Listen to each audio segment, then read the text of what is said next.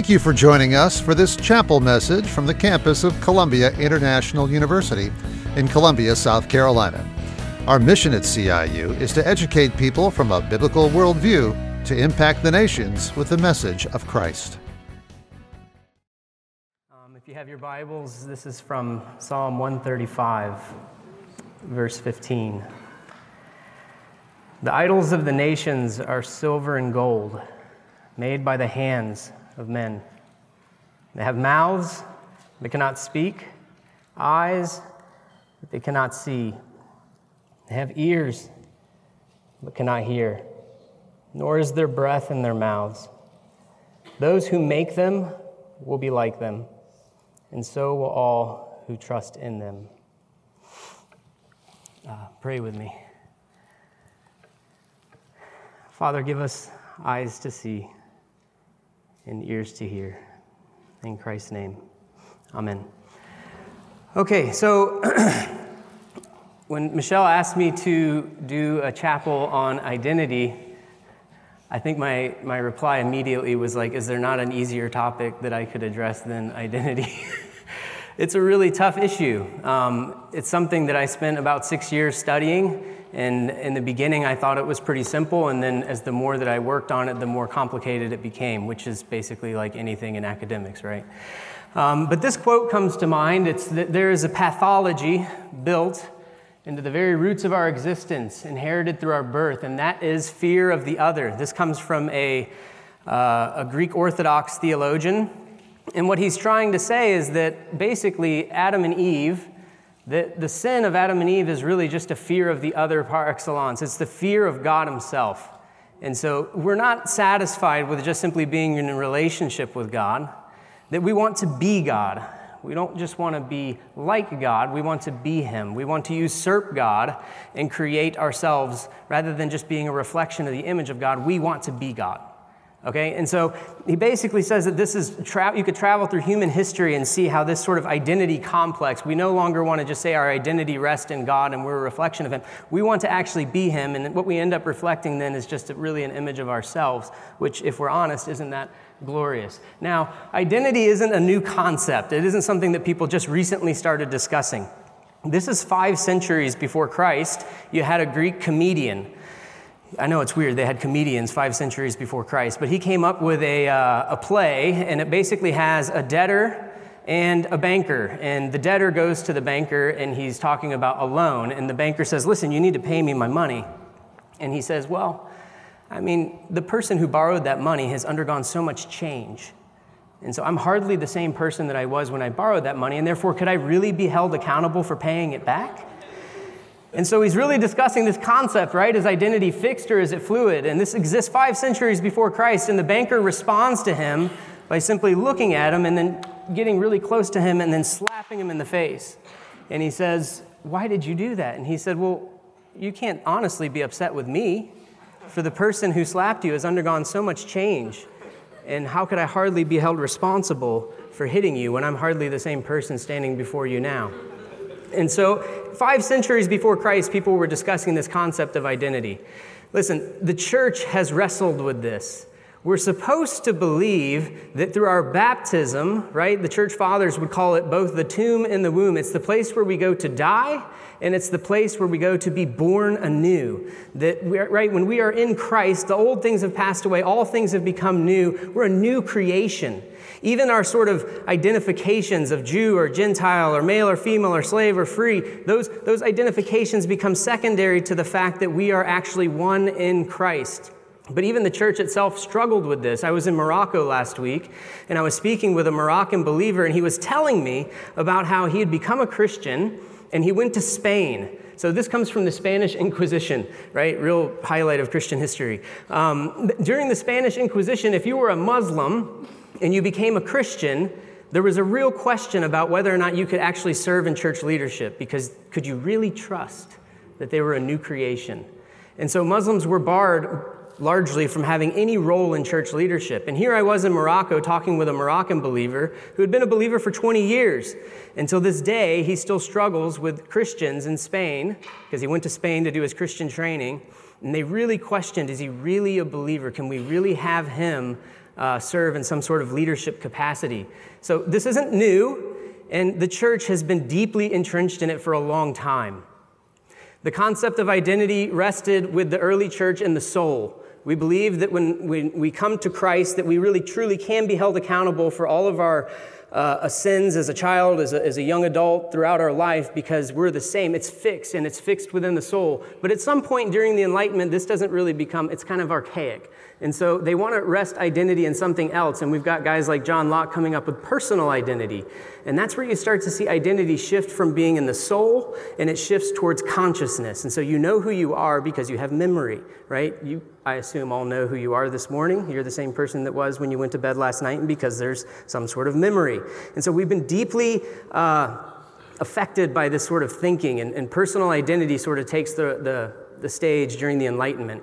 It's not long after John Locke that you have Carl Linnaeus. Now, you may not know who Carl Linnaeus is, but you all studied Carl Linnaeus. Carl Linnaeus is the one that creates that taxonomy sheet that you had to study where you have genus and species and subspecies, and it's how you identify everything. He actually called himself the second Adam, which is pretty, that's a big statement, right? If Christ is the second Adam, and Carl Linnaeus says he's the second Adam because he's naming everything, right? Categorizing everything. And it doesn't take long where he goes from plants to animals, and he eventually lands on humans. And he starts classifying humans. And so what he did was he basically took the same system and said we need to look at sort of the identification things that we can see. So he classified humans based on skin color.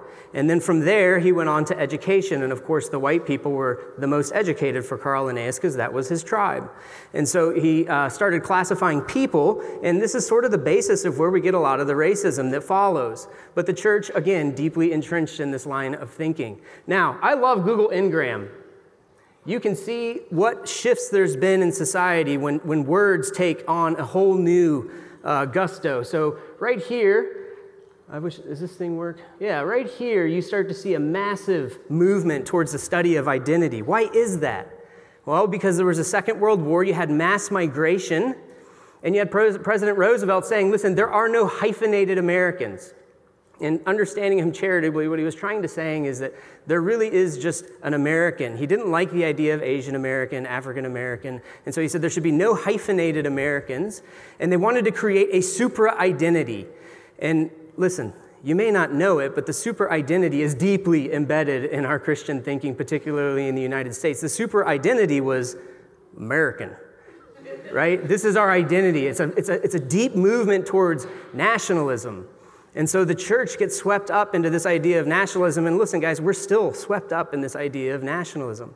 And so this becomes the identity framework. Now, for you guys, you'll see that even in the 40s and 50s, there's not really a movement towards this idea of a true self, but identity shifts again from being an outward expression back to an inward expression, and now it becomes the search for authenticity. Everybody's looking for who their true self is, right? Identity is found inward, and I need to find my truth in myself. And you have my truth, for example. Nobody would have been talking about their truth because your truth doesn't really matter, right? But nowadays, your truth is the most important truth, right? It is the thing that defines you. And so our identity is now being rooted in sort of our own self-exploration.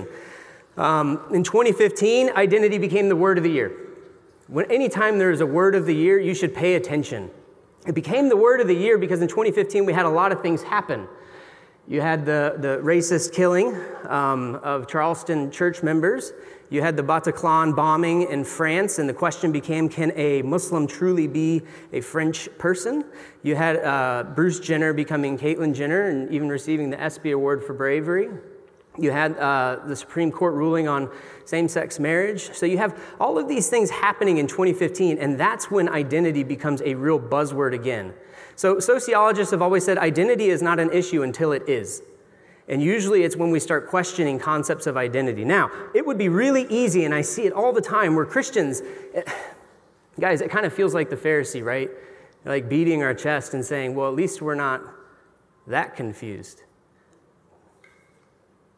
But maybe we are. Maybe we are really confused. Maybe we are equally confused about what the concept of identity is and what it means to be in Christ.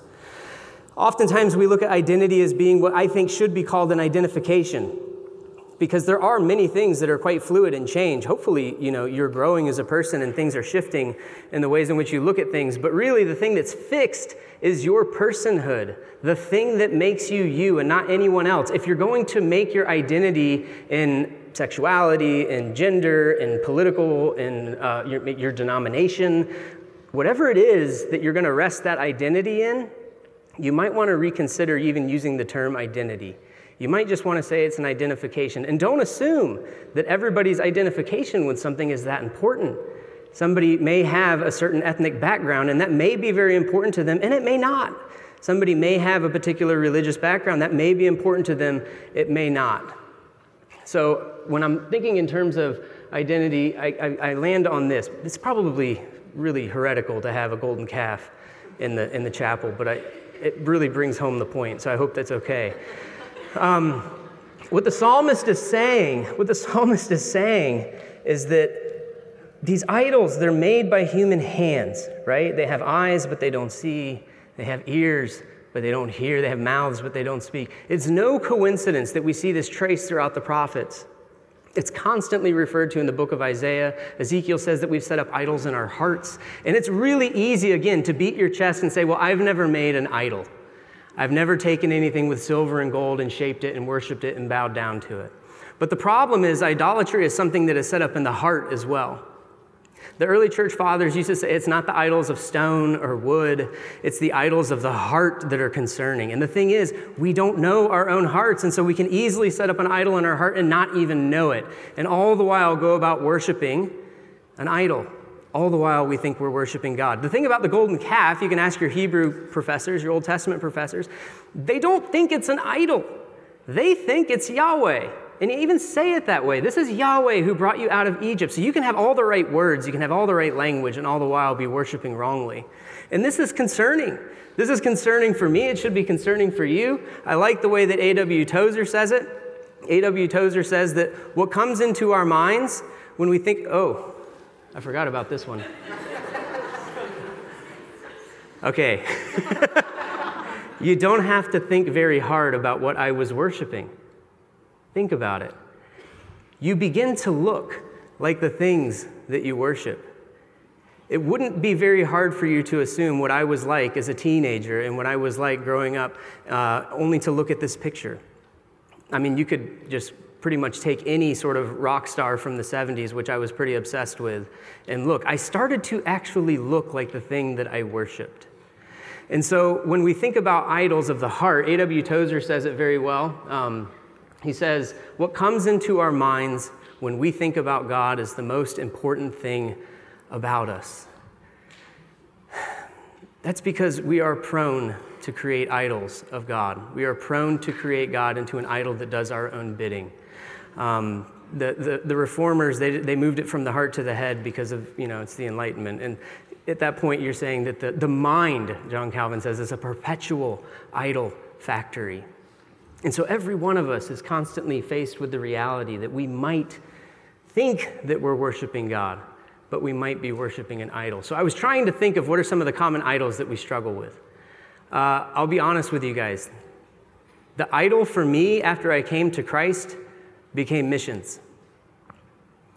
One of the ways that you can determine what the idols of your heart are is what are you willing to create human sacrifice for? Now, I get it. I didn't try to sacrifice a human on an altar or anything. But I will never forget the day that my wife came to me. We were living on the mission field, and she came to me, and she was deeply depressed. She couldn't see light in just about anything. And she said to me, how long are we going to stay here? And I said very sternly, until the job is done. We came here to plant a church. We're not leaving until a church is planted. That's what God's called us to do. And she says, I don't think I can do that. And I said, why? And she was very honest with me, and she said, because I don't even know if I believe anymore. I mean, she was a bruised reed, just right on the edge of breaking. She was a dimly lit wick, ready to be snuffed out. And instead of joining her in that space, I looked her right across the table, dead in the eye, and I said, then maybe it's time for you to go home. Maybe you need, this is the stupidest thing I've ever said to my wife, maybe you need to go home. and you need to get things right. Maybe you need to see a counselor. And she just cried, and I just got upset. And then my best friend came to me and he said, "What are you doing, man?" I said, "Well, I'm staying here. I don't care if she goes home. I don't care if the rest of the team goes home. We came here, we have a mission, and I am not leaving." And he told me, he said, "I'll stay with you. I will stay with you here in the Maldive Islands, but not because I think it's what God wants us to do." He said, "I'll stay here with you so that you're just not here by yourself." He said, I just don't want to leave you. And he said, "But I think you're making a huge mistake." And I got angry with him, and I yelled at him, and I just felt like everybody was quitting. And I realized, not even then, it was later, it was years later, sitting with a friend named Warren Larson, that I realized that even missions became an idol. It wasn't about God. It was somehow about me. And it was me not willing to fail, not willing to admit that I didn't know what I was doing, not willing to admit that everything was falling apart. And so even missions can become an idol. Comfort can become an idol. If you're obsessed with comfort, which, listen, I get it. There's nothing wrong with comfort. That's the thing about idols, is that usually they're pretty good things. Comfort's a good thing. But if you idolize comfort, how will you possibly deal with the hard sayings of Christ that say, like, take up your cross? How are you going to deal with that if you're obsessed with comfort? If you're obsessed with security, your own security, maybe you'll get, a little sidearm to protect yourself because your own self-protection is the number one thing. How will you deal with the idea of loving an enemy? An enemy is someone to be eradicated if you're obsessed with security. It's not someone to love. If you're obsessed with security, maybe you would idolize things in Washington. Would the prophet say to us maybe, "Woe to those who go to Washington"? Maybe. If we're obsessed with the idea that that's our solution, then it's going to be really difficult for you to deal with the reality that Christ has called us to be part of a global body of Christ. And sometimes the decisions that even get made in places like Washington have a deep, deep impact on our brothers and sisters in Christ that are across borders. If you think that your church is the church, that's a dangerous place to be. Your church is part of a body, right? We have been baptized and brought into a new creation with a new life and a new kingdom, and it's not a kingdom of this world. So we have to be careful. It's not that Washington is bad in and of itself, but if it becomes an idol, it becomes dangerous. The cell phone, if the cell phone becomes an idol, you don't realize that it's shaping you. It's an algorithm that's constantly feeding you ideas about yourself and lifting yourself up, and the next thing you know, selfies become the idol of your heart. And you will rationalize, we all do, you will rationalize this to convince yourselves that you're worshiping God when all you're really doing is worshiping yourself. And it's a dangerous place to be. So I said human sacrifice is often a way of looking at an idol. What if your career is your idol? My guess is that there's probably many people in this room that were sacrificed on the idol of career.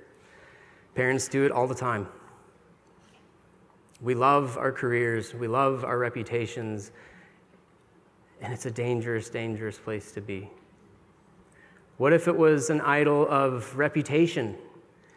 What are you willing to do to keep the thing in your life that you say, "I can't imagine living without it"? That would probably be something that's getting on the edge of idolatry. And so we have to be careful and realize that what we may be saying is our Christian identity could possibly be just simply an idol that we've created in our own image, and it doesn't have anything to do with the image of God. Guys, sports, seriously? Listen, I love sports. Please don't say, Castor hates sports, obviously. No, I love sports. I loved being at the soccer game last night. It was a tragedy at the very end of the game. It was such a good game. I love sports. But do you know how many times you find yourself when you're in the midst of a sporting event seeing another person who bears the image of God, and yet you find yourself cursing them?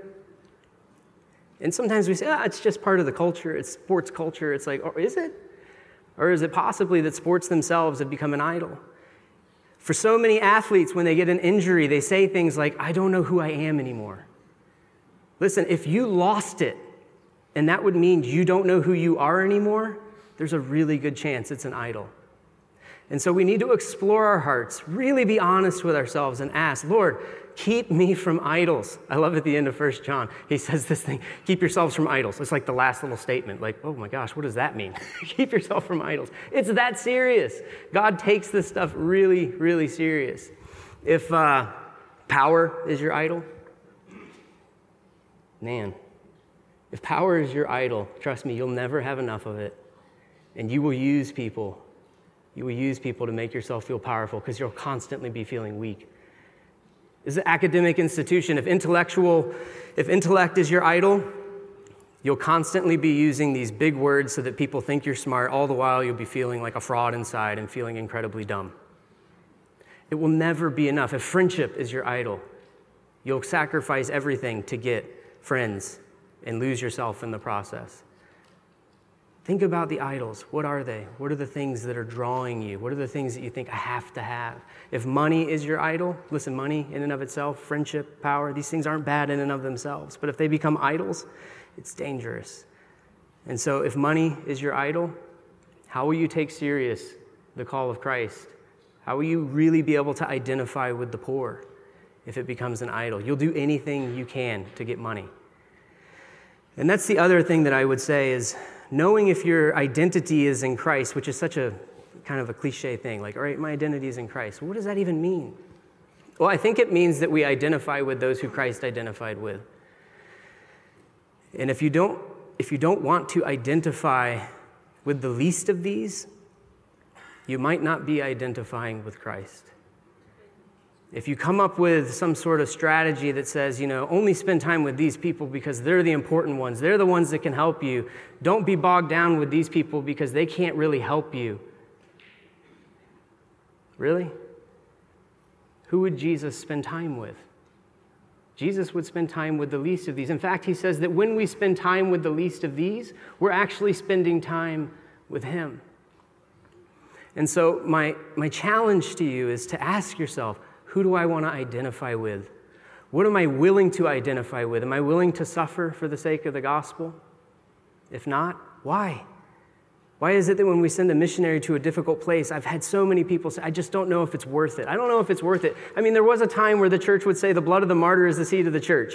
Remember that, DMOG, it's on the exam. Blood of the martyr, seed of the church. There was a time when we would say the blood of the martyr is the seed of the church, but now we're in a time where people say, is it really worth it? I mean, seriously, like someone could lose their life over this. Do you really want to go and preach the gospel in a difficult place? And there's plenty of other things that we would celebrate human sacrifice for that have nothing to do with the gospel. So, what do? I think we recognize that we are called to be a part of a body of Christ. None of us exist in a vacuum. None of you were saved on your own. I know we are all about personal salvation, but none of you were saved on your own. And none of you will fall on your own either. All you got to do is look at what happens when Christian leaders fall. It's painful to the whole body of Christ. It hurts. So find yourself in a community. Find those true friends. Augustine says his true friends are those when they see God at work and then they praise God. When they see the devil at work, then they mourn, right? But they never question his existence because they help constitute his being. He knows who he is because of where he belongs, and people see him and he sees them. Find those friends on this campus. True friends in Christ. Find a body of Christ where you can participate. Not a body of Christ where you are held up and celebrated because you're a hand and you look at the foot and say, that's not really what I want to do. That's not my jam. Find a body of Christ where you can plug in, participate, know who you are, see people. The least of these, see people. And the other thing I would say is figure out what those sacrament things that you did in your life actually meant. Figure out what your baptism actually baptized you into. Figure out when you take communion, it's a big deal. I mean, I know I go to an Anglican church and people say, are you Anglican? I don't like to say I'm Anglican because I think that I'm somehow separating myself from the rest of the body of Christ. I do identify with the Anglican church. I love the Anglican church. And one of the reasons is communion. Because when we take communion, we are literally, this is kind of weird. I know it's a little mystical. That's why I like the Anglican church, right? I got saved in the Pentecostal church, and people think it's weird that I go to an Anglican church. But I honestly feel like the Anglican church is quite charismatic, because when we take communion, we are literally transcending time and space. We are communing, right, with the whole body of Christ across time and space, across geography. Yeah, we might have a flag of the Church of England in the back, but in reality, we are communing with the church in Nigeria. We are communing with the church in Morocco. We are communing with our future selves, with the past saints. We are communing with the whole body of Christ. And I think anything you're going to root your identity in has to be that big. It has to be part of a story where you see how your past is infecting your present being and how it gives you some hope for a future. Because if you can't project a hopeful future, you're going to have what's called an identity crisis. And to be quite honest with you guys, I fear that we are in the midst of an evangelical identity crisis. And the reason I say that is I think even the term evangelical has become an idol. I don't know what to do about it. But it's becoming harder and harder and harder to use the term. And I can't just sort of separate myself from those brothers and sisters in Christ. I need to recognize that, man, these are my brothers and sisters in Christ. I have to love them too, right? Family's the easiest to not love. But we have to figure out, Lord, what are we to do? Help us. Keep us from idols. Help us to love one another and be in unity with one another as the Son is with the Father. Help the things that we're about be the things that Christ would be about. Help us to be the people that would care about the things that Christ cared about. Help us not to get swept up in the newest, TikTok or the newest rage. Every generation has struggled, but I really, my heart goes out to you guys because your generation is being inundated like no other generation with the newest ideas and how to find yourself. Ladies, I have 2 young daughters. I'm genuinely scared for them because of the image and the worship of the image. And I tell them, listen, if you worship the image, you'll become the image. And that's all that guys will see. And I'm so sorry that we have a culture that inundates you with that constantly. And unfortunately, guys, you're the problem.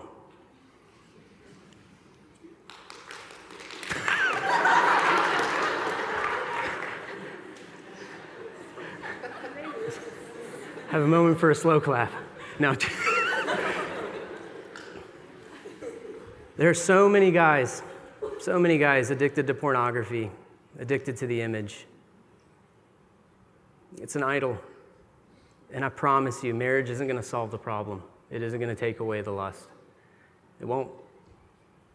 So you have to take these idols. You have to honestly search your heart and say, Lord, what are my idols? Help me. And this is the beautiful thing. You don't have to do it alone. His burden is seriously light, right? You don't have to do it alone. His yoke is easy. And it can be as simple as waking up each morning and saying a simple prayer, Lord, not my will today, but yours. And then probably an hour later, Lord, not my will today, but yours.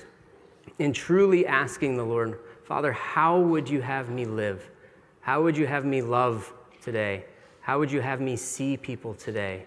Who would you want me to identify with today that I might see myself and my life hid with yours? Let's pray. Father, we love you.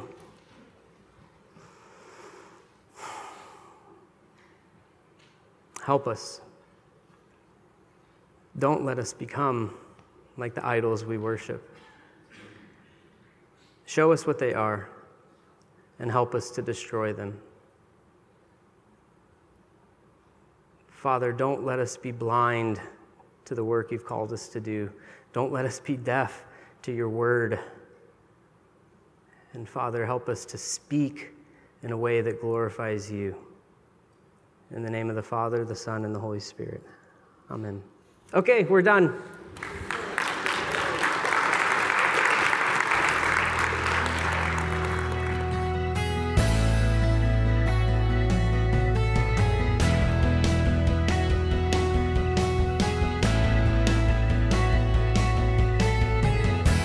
We hope you found this message a blessing to your life. More Columbia International University Chapel messages are available at iTunes and at podcast.ciu.edu. Learn more about CIU's undergraduate, seminary, and graduate programs at our website, ciu.edu. Columbia International University educates people from a biblical worldview to impact the nations with the message of Christ. Thank you for the opportunity to minister to you today.